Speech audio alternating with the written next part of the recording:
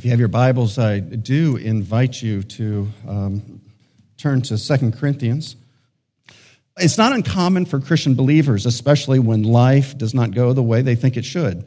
When Christians experience and encounter loss or deep disappointments or some painful adversity, to wonder if Christian faith is worth it.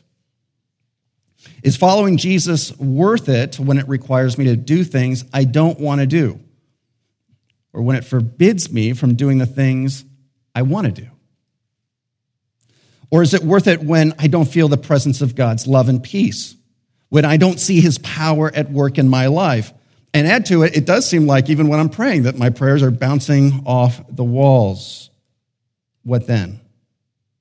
And there are a lot of people, when the going gets tough, they fold. Maybe not right away, but over time, they fold like a house of cards. This was not true of the Apostle Paul. In spite of the extreme adversity and the suffering that he endured, in spite of there being times in his life where he despairs of life itself, he was nevertheless certain that his faith in Jesus was not misplaced. Even in the worst of times, Paul was comforted that his faith in Jesus was worth it, especially when confronted with the possibility of dying. So as we come now to 2 Corinthians 5, Paul continues to invite us into his thought life, what it is that brought him comfort, that motivated him to count the cost, to live fully for Jesus, even though it brought the apostle himself unimaginable suffering and pain and relational hardships in this life. Would you stand for the reading of the Word of God? We're reading from 2 Corinthians 5, 1 through 8. For we know that if the tent, which is our earthly home, is destroyed, we have a building from God, a house not made with hands, eternal in the heavens. For in this tent we groan, longing to put on our heavenly dwelling, if indeed by putting it on we may not be found naked. For while we are still in this tent, we groan, being burdened, not that we would be unclothed, but that we would be further clothed, so that what is mortal may be swallowed up by life. He who has prepared us for this very thing is God, who has given us the Spirit as a guarantee. So we are always of good courage. We know that while we are at home in the body, we are away from the Lord. For we walk by faith, not by sight. Yes, we are of good courage, and we would rather be away from the body and at home with the Lord. Would you pray with me? Gracious God, we do not live by bread alone, but by every word that comes from your mouth. Make us hungry for this heavenly food, that it may nourish us today in the ways of eternal life through Jesus Christ, the bread of heaven. Amen. You may be seated.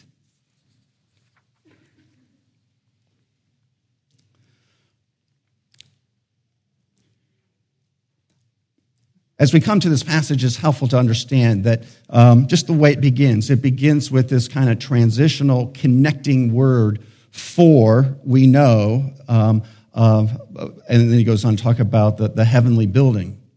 That for connects this passage with the passage that immediately precedes it, especially verses 16 through 18, where Paul is describing the importance of fixing our eyes on that which is unseen, that which has eternal value, that which is pleasing and glorifying to God. That's what we're to fix our eyes on, not on the things of this world, that sparkle and dazzle, but it's here today and gone tomorrow.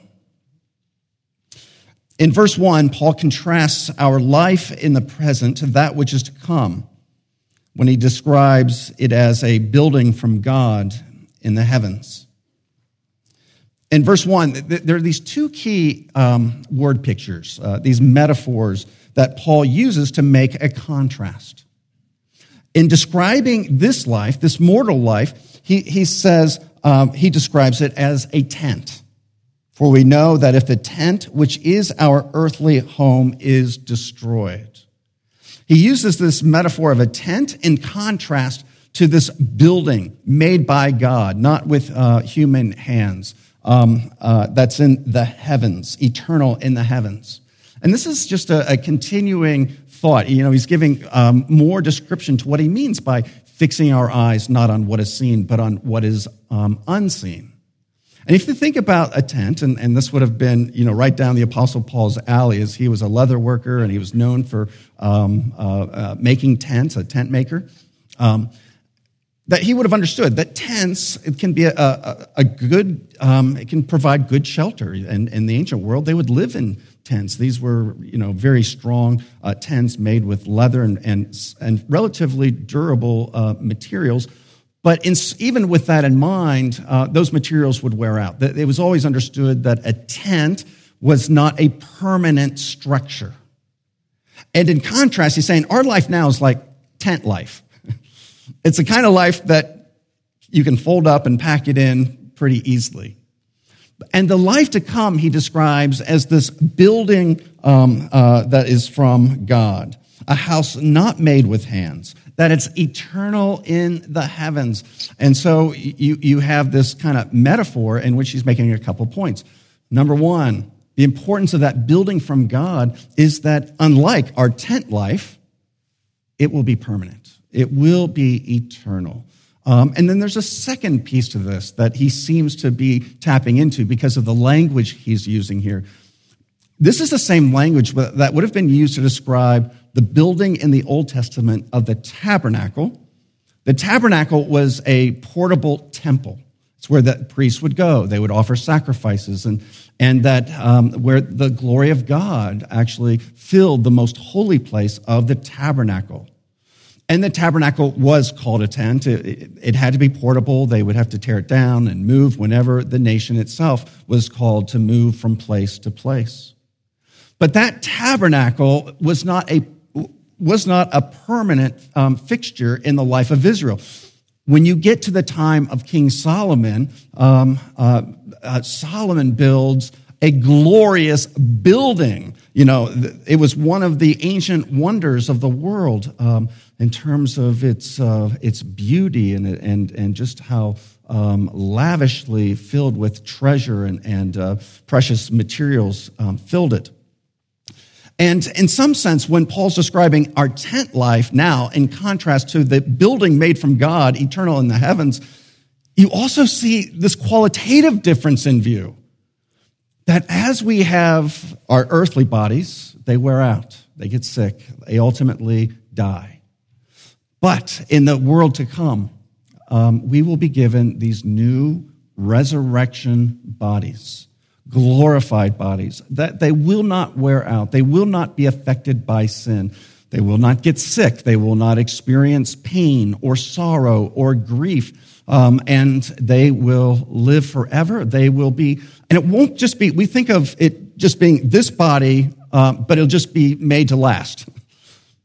But this imagery of the tent to a building from God, tabernacle to Solomon's temple, gives us this idea that in Paul's view, the resurrected body that will one day be our gift as a result of the inheritance we have through faith in Jesus, that this body will be qualitatively far more beautiful and glorious. We don't know exactly what that body will look like, but it will not just simply be durable, but also just this full of glory. Now, chief in Paul's mind, in using this analogy, it's just the comparison between the temporary, that which wears out, versus the eternal. And it's important to understand that when we think of what happens after we die, that ultimately, in the biblical worldview, there are basically two ages with an interim period, a temporary intermediate state. And the first age is this present life, followed ultimately by the return of Jesus, We call that the second coming of Christ. And when he comes, there will be a judgment, both of the righteous and of the unrighteous, those with faith in Christ and those who perish in their own sins. And following that judgment and the separation of the believers from the unbelievers, there will be a new heavens and a new earth. And so our consummated bodies will relate to a consummated planet that will also be glorious in its own respect. For now, Paul continues in this tent-like existence. But even as we live out our lives in this world, the Spirit gives Paul and us a longing for our true home in the heavenlies. His main idea for this is in verse 2 and in verse 4. He writes, "We groan, longing to put on our heavenly dwelling."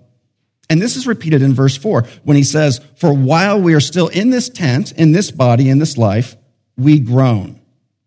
And then in verse 5, he tells us this groaning or deep spiritual longing for the glory of the future resurrection of believers, this longing for the eternal world to come, is something that the Holy Spirit imparts to us.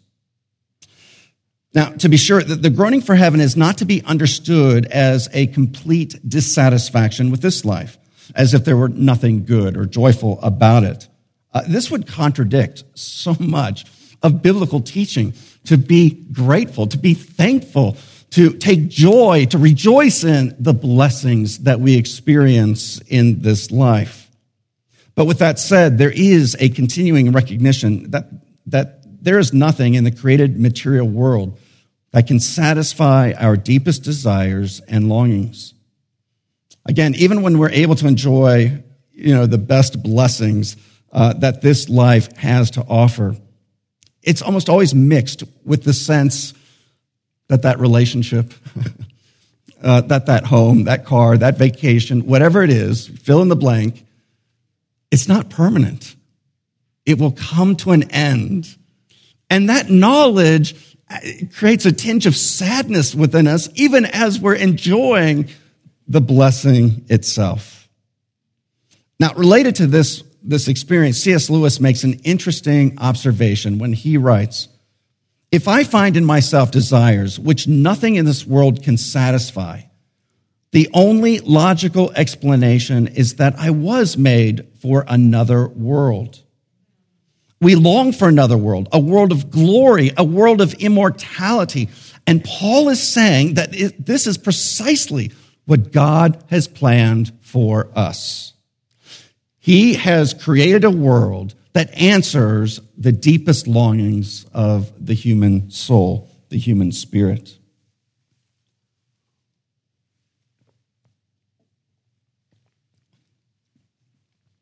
To give us a world of glory and immortality is not peripheral. It is central to God's plans for his people. In Romans 8, Paul writes this, "For those whom God foreknew, he also predestined to be conformed to the image of his Son, in order that he, Jesus, might be the firstborn among many brothers.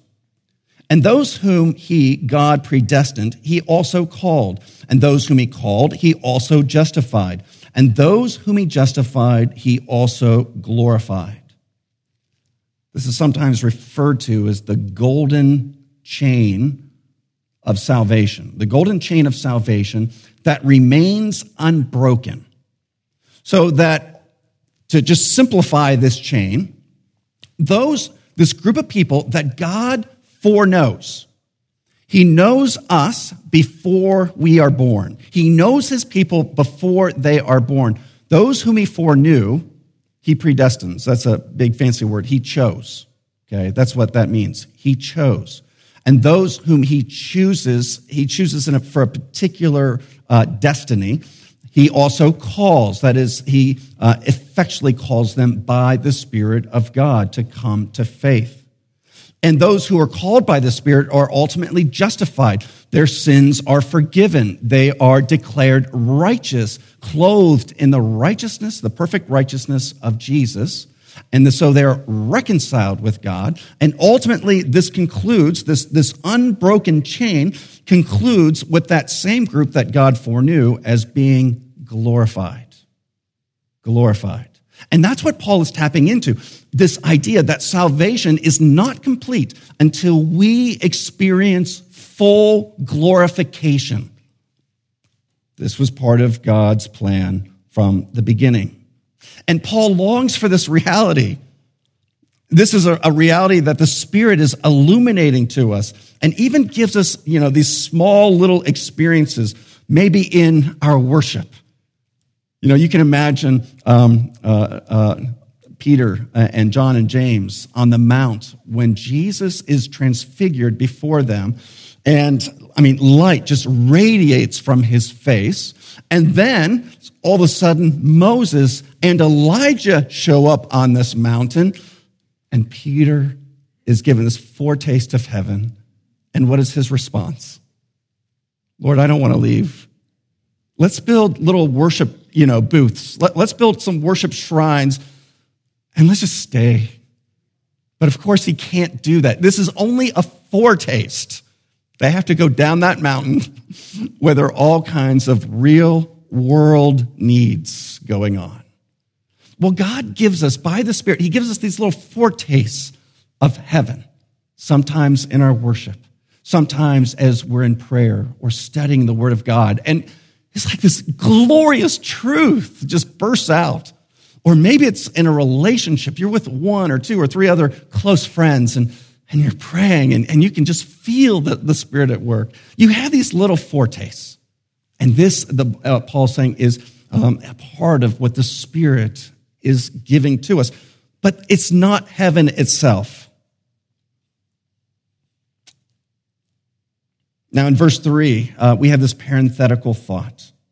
A brief aside in Paul's declaration. He writes, For in this tent we groan, longing to put on our heavenly dwelling, if indeed by putting it on we may not be found naked. Now, this is the section that's probably the most disputed in terms of what does he mean by being naked? And probably the best, at least in my view, the best way to understand this is the Apostle Paul, especially when you read Thessalonians, it really appears that the Apostle Paul believed that the Lord Jesus would return before he died. He would return in Paul's lifetime. But here Paul seems to be allowing for another possibility, this idea of being, dead and naked. That is, dead, but he dies before Jesus returns. And this goes to that little piece of time that I refer to as the intermediate state.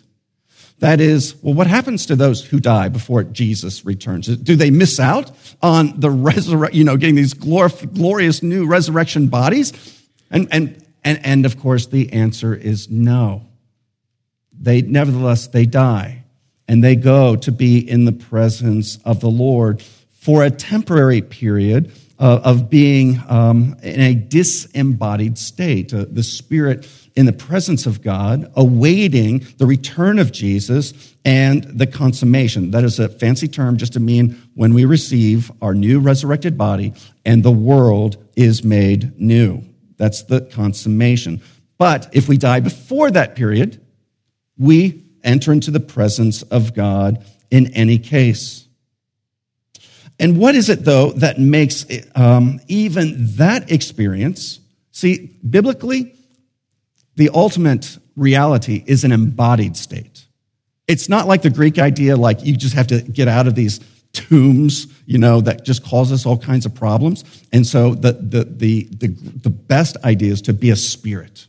That's not the biblical view. The biblical view is always this love for material things, the love of the creation that God has made. And we are part of that material world. And we're to have a very high view of the material world, also recognizing that our final state will be material and spiritual together. But what makes heaven, heaven, of course, and what makes even this disembodied temporary state heaven is the presence of God. It's the presence of Jesus that makes heaven so amazingly glorious. It is the sweetness of his love, the beauty of his presence, the glory of his power and majesty that will take our breath away. And this is why the early church fathers, St. Augustine writes, "O God, you made us for yourself, and our hearts are restless until they find their rest in you." And so for this reason, Paul can write in verse 8, when he writes, "Yes, we are of good courage, and we would rather be away from the body, that is, if we die before Christ's return, and at home with the Lord," anticipating this possibility. He returns to this thought with the even greater emphasis in Philippians 1, verses 21 through 23. There the apostle writes, For to me to live is Christ, to die is gain. And if I am to live in the flesh, that means fruitful labor for me. Yet which I shall choose, I cannot tell. I am hard pressed between the two. My desire is to depart and to be with Christ, for that is just as good as life here. No, that's not what it says. No, my desire is to depart and be with Christ, for that is a little bit better. No, that's not what it says. He says, my desire is to depart and be with Christ now, for that is far better. We can't wrap our minds around this reality. And all of this results in confidence. It results in courage that no matter the challenges and the trials and the adversity that comes our way, nevertheless, we are to be of good cheer. We are to walk by faith. These are two of the kind of result, the application points for the apostle in verses 6 through 8. So in verse 6, we are always of good courage. And for emphasis, he repeats this. Verse 8, yes, we are of good courage.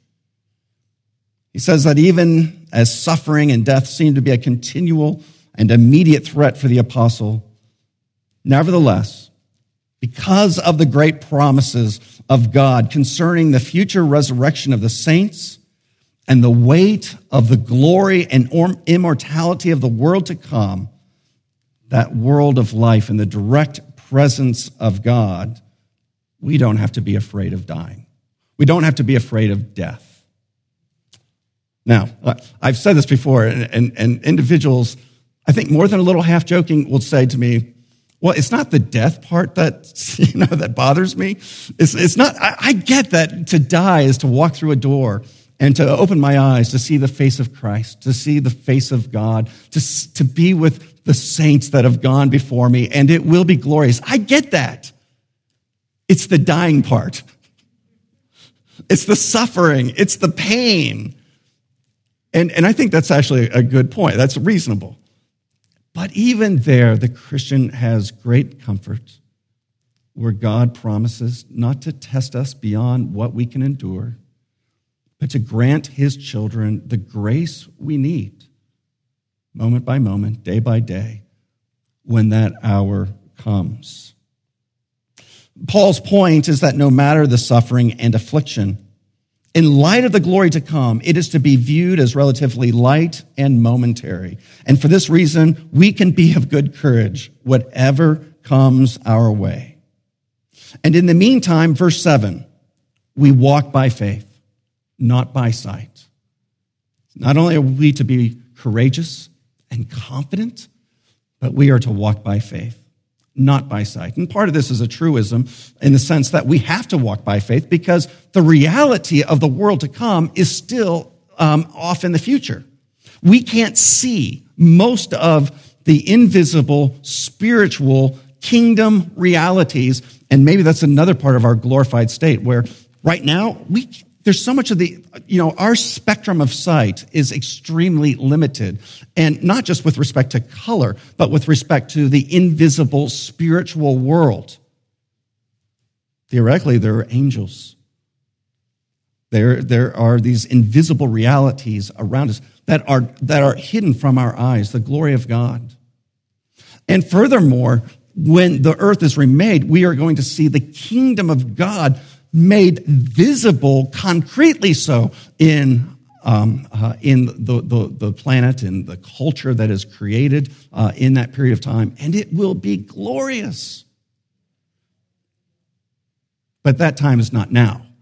Most of that is invisible to the physical eye.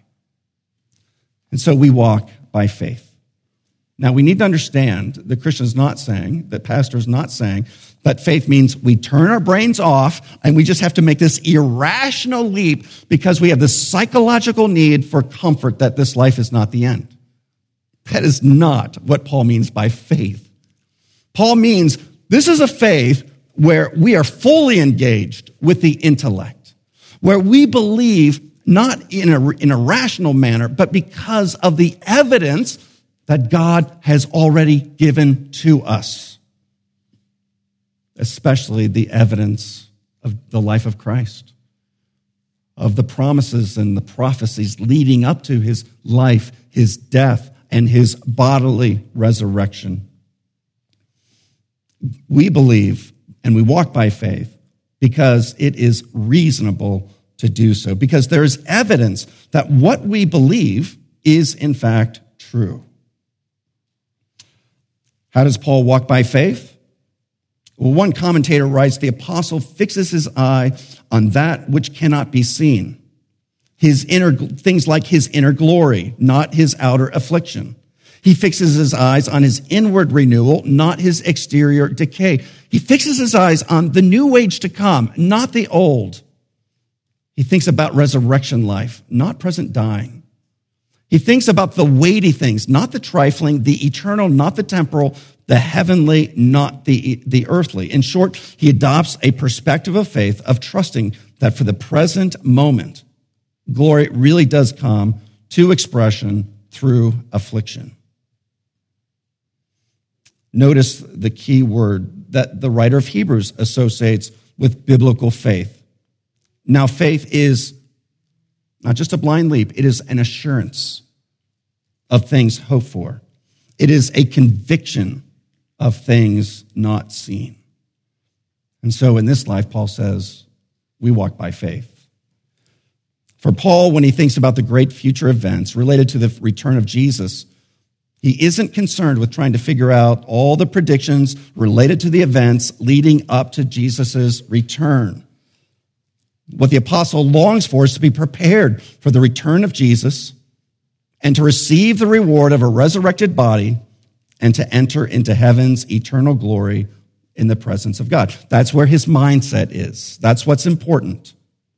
And flowing out of this, Paul's main point is that we are to live for God in the present, in spite of the hardships, because the promises of a perfected resurrection body and life and an eternal glorious world to come makes it worth it.